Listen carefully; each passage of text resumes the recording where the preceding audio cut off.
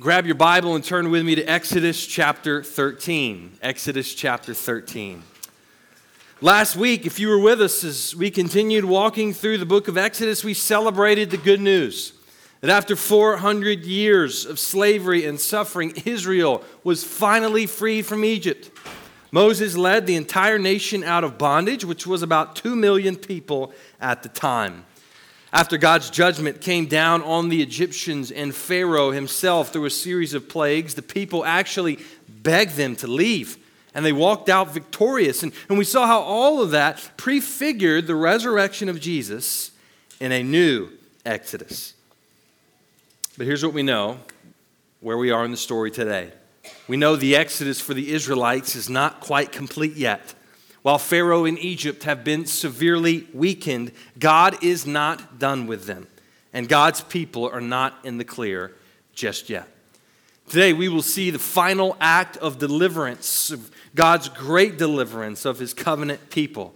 He will simultaneously save his people and destroy their enemies in one big event that we call the crossing of the Red Sea. This is perhaps the most famous story in the entire Old Testament. And for the nation of Israel, this was the story, the most significant event in their history. This was the moment that would go on to define them as a people. This miraculous event was a lot like how we view the cross and the resurrection today. It was that significant for them.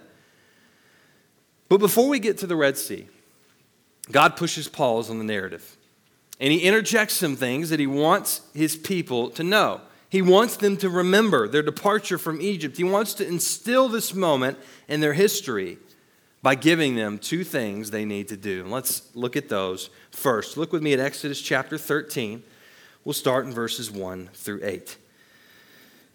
The Lord said to Moses, "Consecrate to me all the firstborn. Whatever is the first to open the womb among the people of Israel, both of man and of beast, is mine." Then Moses said to the people, "Remember this day in which you came out from Egypt, out of the house of slavery, for by a strong hand the Lord brought you out from this place.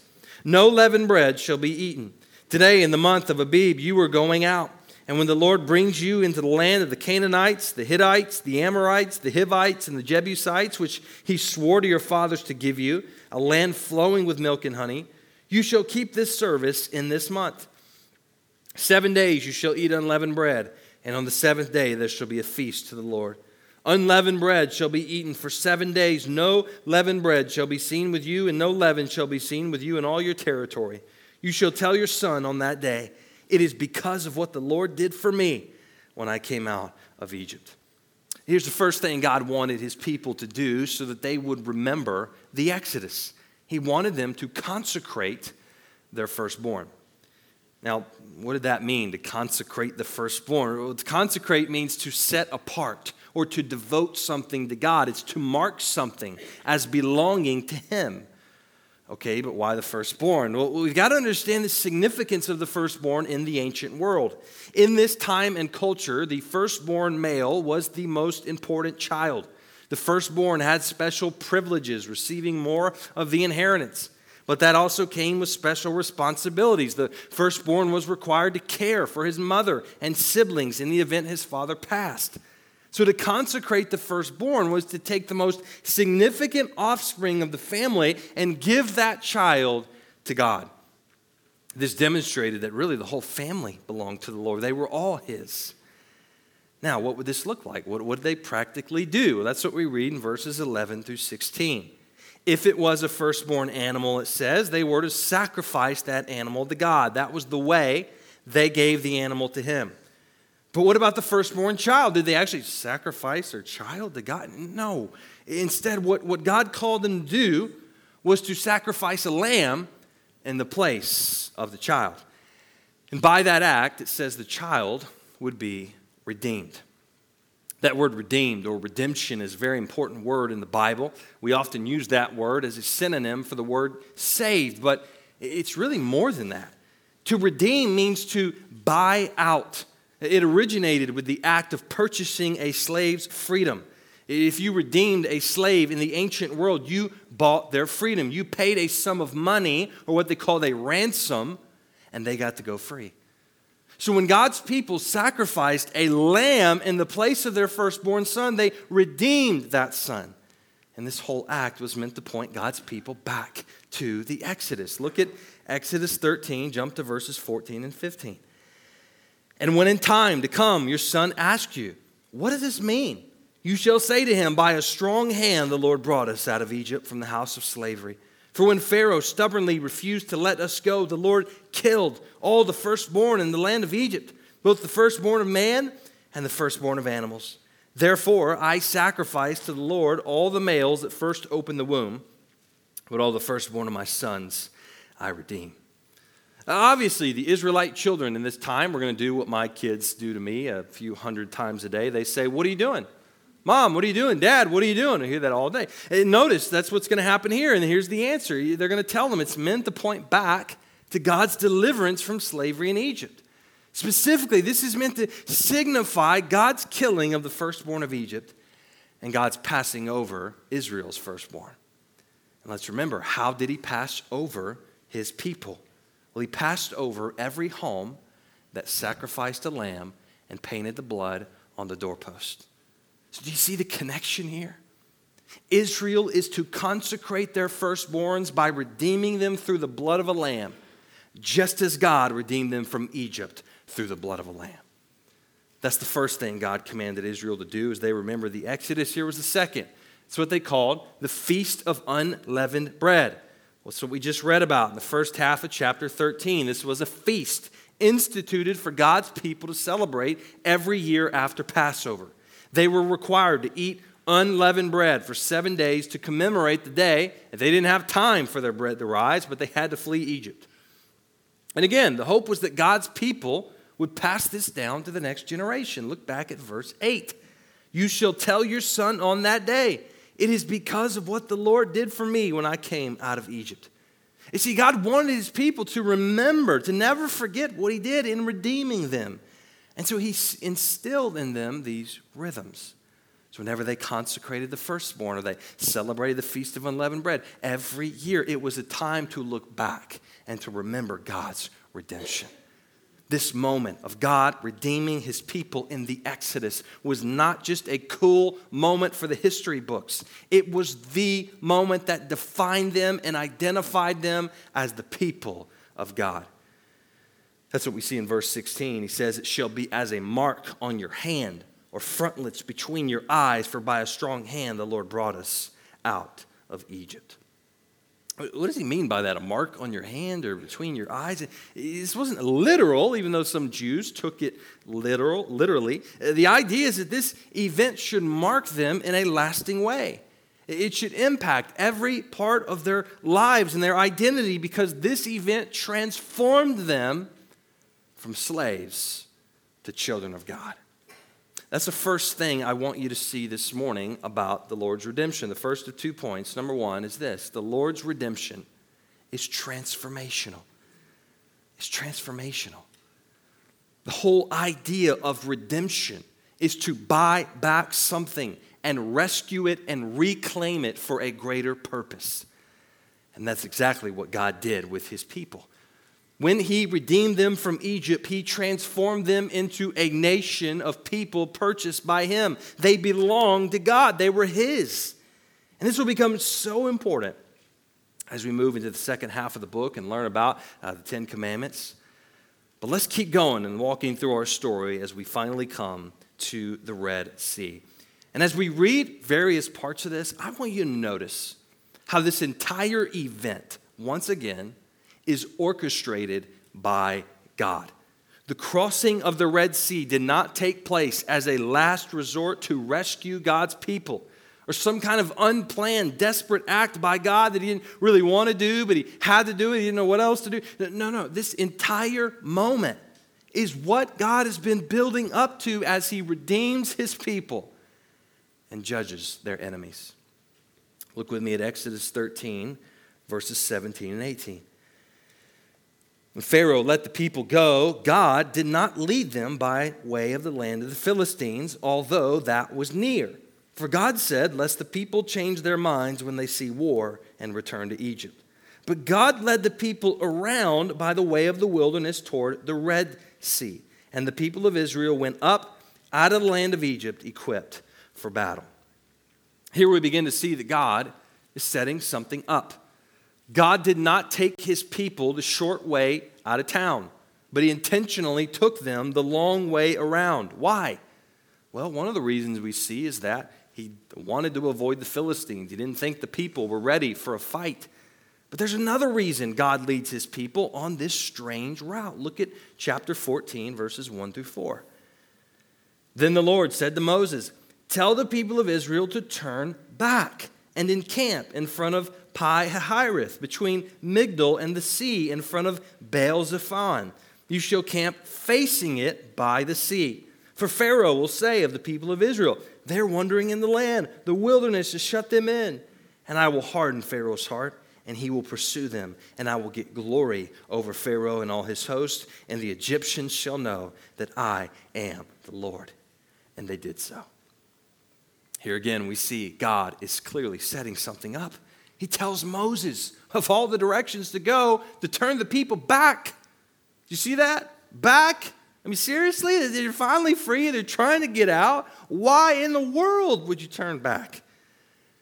Then he does something even stranger. He does something that would be terrible military strategy if you were trying to fight or retreat from an enemy. He has the people camp with a large body of water at their back, enclosing them in. Why does he do this? Well, we see right here that God is enticing Pharaoh to come out and chase Israel. He wants Pharaoh to think the people are lost and trapped and ripe to be captured and taken back to slavery. And to go one step further, God once again hardens Pharaoh's heart so that he will pursue Israel. And watch what he says in verse 4. He says this is all so that God will get the glory over Pharaoh and so that the Egyptians will know that Yahweh is the Lord. Now, let's just pause here for a second. Does this whole scenario fit into your understanding of God? This whole situation from the plagues until now, it kind of upends my modern sensibilities. Like, I tend to think more about God's goodness and kindness and love and mercy and patience for me and for people, which is true, right? And we sing about that and we pray about that and we love talking about that, and that's good. But yet here we have God drawing out this brutal judgment on Egypt, enticing them into the Red Sea so he can kill them. And so he can receive the glory in their defeat. Does that kind of knock you off balance a little bit? Does that compute with the understanding you have of God? How do we connect stories like these about God with the other things we know to be true about his love and mercy? This has led some people throughout history to say that, oh, well, maybe these are just really two different gods, or maybe God changes. You know, the God of the Old Testament, he's the angry God, right? He's the mean God of wrath. Well, the God of the New Testament, he's the nice God. He's the God of love and grace. But that's not the case.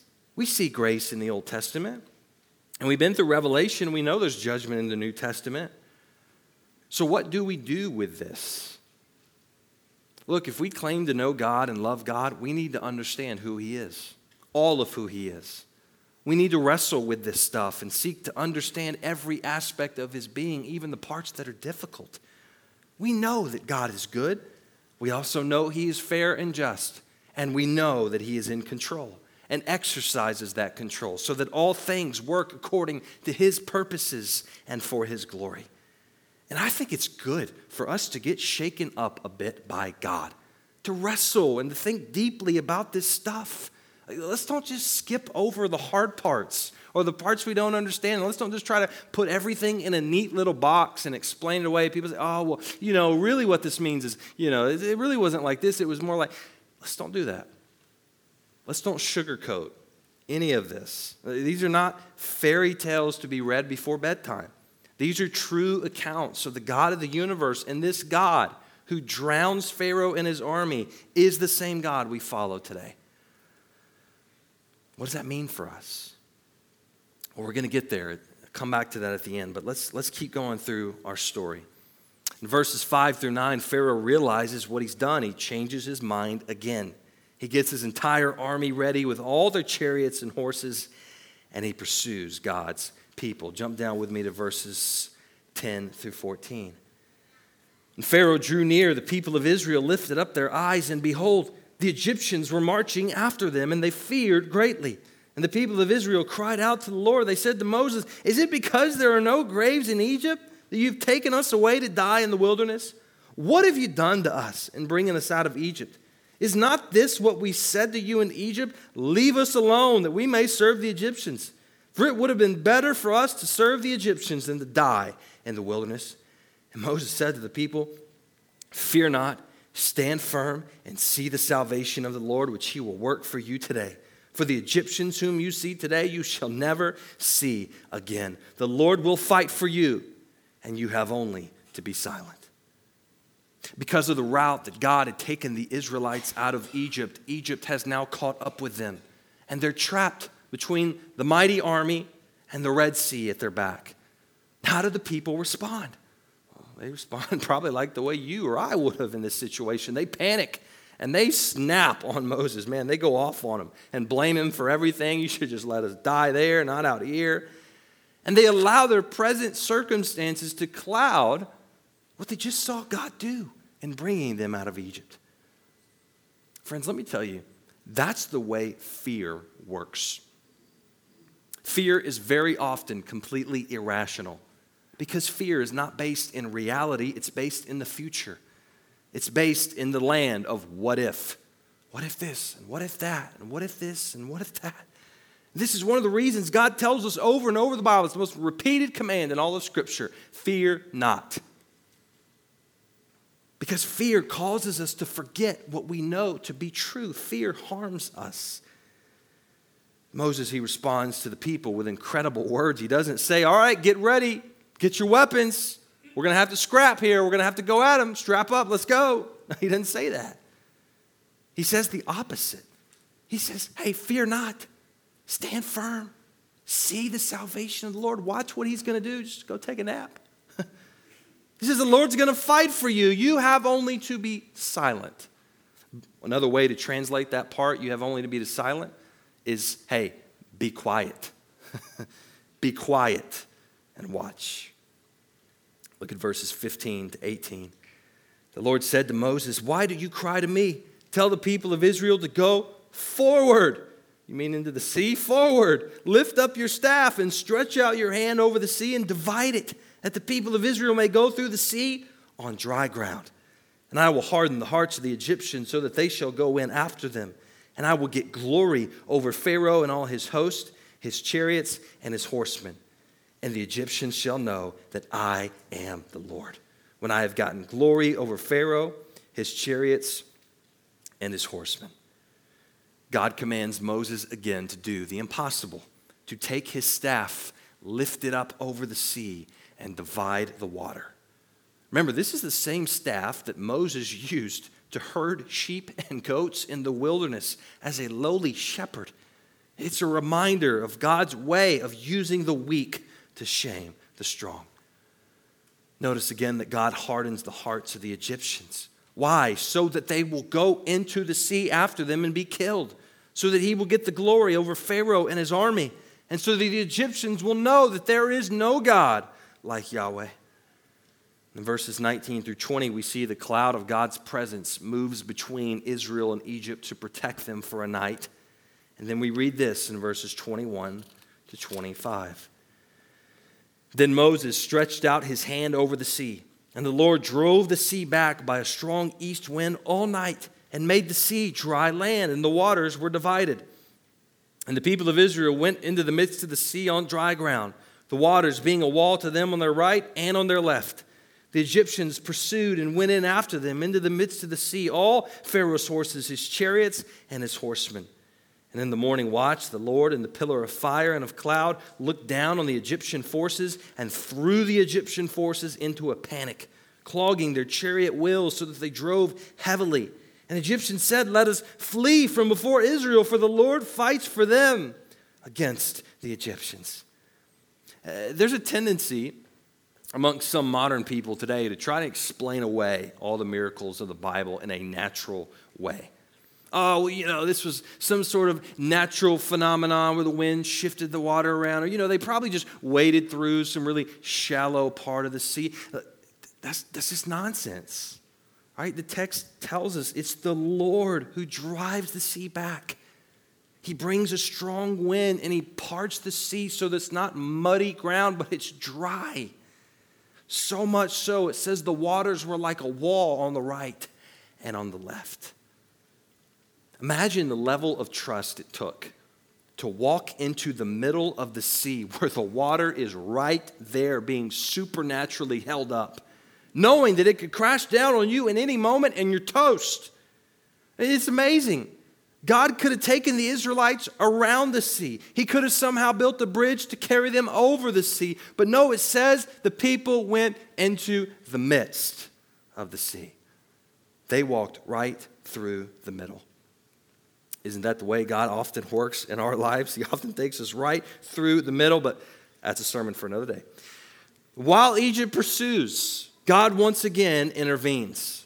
He throws the Egyptian army into a panic, clogging the wheels of their mighty chariots, and they finally come to understand the Lord, Yahweh, is fighting for them. But it's too late. Look at verses 26 to 31. Last part.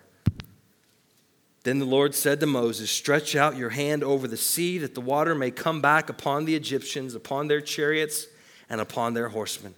So Moses stretched out his hand over the sea, and the sea returned to its normal course when the morning appeared. And as the Egyptians fled into it, the Lord threw the Egyptians into the midst of the sea. The waters returned and covered the chariots and the horsemen. Of all the host of Pharaoh that had followed them into the sea, not one of them remained. But the people of Israel walked on dry ground through the sea, the waters being a wall to them on their right hand and on their left.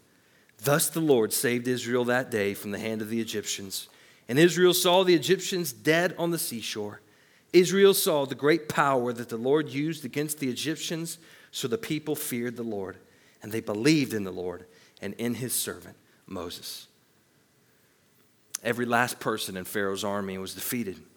And God's people, after making it to the other side safely, turned to see their bodies washing up on the shore. And it says the people feared and believed in their great Redeemer. So here's the second truth we learn about God's redemption from this story. Number 2, the Lord's redemption is complete. It's complete. One unmistakable part of this story is that God was not going to stop until Egypt was completely destroyed. He was not content to just free his people and weaken their foes. No, he wanted their enemies to be completely defeated, to never be seen again. And now after this, Israel was totally free. They had no reason to fear or worry about Egypt ever again. They were now their own people, and they were God's people. And as God's people today, as we've said all along, these stories are for us too. We have the same God of the Exodus, the same Redeemer who still works in the same way today. And you and I who have trusted in Jesus have experienced a redemption like this, except even greater. So in our last couple minutes here, let me just go back through our 2 points again, and let me show you what God's redemption means for you in your life today. Think back to our first point. We said, number 1, the Lord's redemption is transformational. Remember, to be redeemed means to be purchased, to belong to someone else. And when someone is redeemed by God, they belong to him. We see this in Exodus 13. We also see this in Isaiah 43. Listen to this. It says, "But now thus says the Lord, he who created you, O Jacob, he who formed you, O Israel." Here's what God says. "Fear not, for I have redeemed you. I have called you by name. You are mine." Because God had redeemed Israel out of slavery in Egypt, they belonged to him. And the same thing is true of us who have been redeemed by him through Jesus today. Romans 14:8 says, "For if we live to the Lord, and if we die to the Lord. So then, whether we live or whether we die, we are the Lord's." 1 Corinthians 6:19 says, "You are not your own, for you were bought with a price." There's that redemption imagery, that idea of being bought and then being owned by your Redeemer. Those of us who know Jesus and trust in him have been redeemed. We've been purchased by him. And do you know what the ransom price was? It was his life. Jesus gave up his own life in our place. That was how he redeemed us, through the cross. And as a result of him paying our ransom, we leave slavery to sin and we belong to him. This is what is at the root of our transformation. We are no longer dead in our sin, but we have been made alive in Christ. We are no longer slaves, but we are children of God. We are no longer his enemies, but now we are called his friends. To follow Jesus and to become a Christian is not to add on a religion to your life.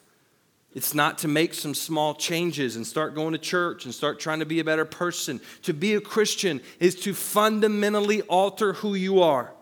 This is why we call it conversion. It's a complete change. Everything in your life is affected by Jesus. Your life is no longer your life. You no longer live for yourself, but you live for him. So just like God's people, the Israelites, when we give our lives to Jesus, we are redeemed by the blood of the Lamb. We are consecrated and set apart to be holy, and we are never the same. The Lord's redemption is transformational. Here's the second and last thing we learned about God's redemption. Number 2, we said the Lord's redemption is complete. Let's go back to that difficult part of the story concerning God's brutal judgment of Pharaoh and the Egyptian army. We're going to talk next week more about what it means for God to have enemies and what he does with his enemies. But let's simply note right here that those who come against God and his people will fall. The reason Pharaoh and his army were destroyed is because they stood in the way of God's salvation of his people. So God did not partially save his people. He completely saved them. And he did so by completely destroying the ones who stood in their path. And this is meant to point us today to the way God redeems us completely. The New Testament teaches us that the ones standing in the way of our redemption today, they're not a foreign nation like Egypt. We're not physically bound in captivity like Israel, but we've been bound spiritually by sin. We are attacked by God's chief enemy, Satan, and ultimately we are cursed with death. But just as God so thoroughly and completely defeated Israel's enemies, he has also so thoroughly and completely defeated ours as well. He did that through the cross and the resurrection of Jesus. Listen to these verses. 1 John 1:9 says, if we confess our sins, he is faithful and just to forgive us our sins and to cleanse us from all unrighteousness. See, because of Jesus, all of our sin, all of our unrighteousness has been completely forgiven and removed. The enemy of sin, gone. Hebrews 2:14 says that through death, Jesus destroyed the one who has the power of death, that is the devil. And we read in Revelation 20:10 that the devil, Satan himself, will be thrown into the lake of fire where he will suffer forever. Because of Jesus, Satan has already received his notice of defeat and will one day be completely destroyed forever. Enemy number 2, Satan, done. And in Revelation 1:18, Jesus said this. He said, I died, and behold, I am alive forevermore, and I have the keys of death and Hades. See, because of Jesus, death has been completely conquered, and we no longer have to worry or fear that day when we take our final breath. Enemy number 3, death, gone. So just as the waters of the Red Sea signified the complete redemption of Israel, the cross and the resurrection signify the complete redemption of those who follow Jesus. So when the accuser, Satan, tries to tell you, hey, you're not really redeemed. You don't act like a child of God. Look at your sin. Remember that your redemption is transformational. You've been changed and you are a new creation in Christ. And when the accuser tries to tell you, are you sure Jesus died for that sin you keep struggling with? Are you sure you're really saved? Are you sure you're worthy of all this? Remember that your redemption is complete. Jesus paid for every single one of your sins, past, present, and future, and he summed it up with his last breath on the cross when he said, "It is finished." This is what it means to be redeemed. The question then, for you, for me, for all of us, is this: have you been redeemed? Do you know this great Redeemer for yourself? Have you experienced his redemption? If not, let me encourage you, turn to Christ today. Trust in him. The waters are parted. The ground is dry. Will you come through? Let's bow our heads in prayer.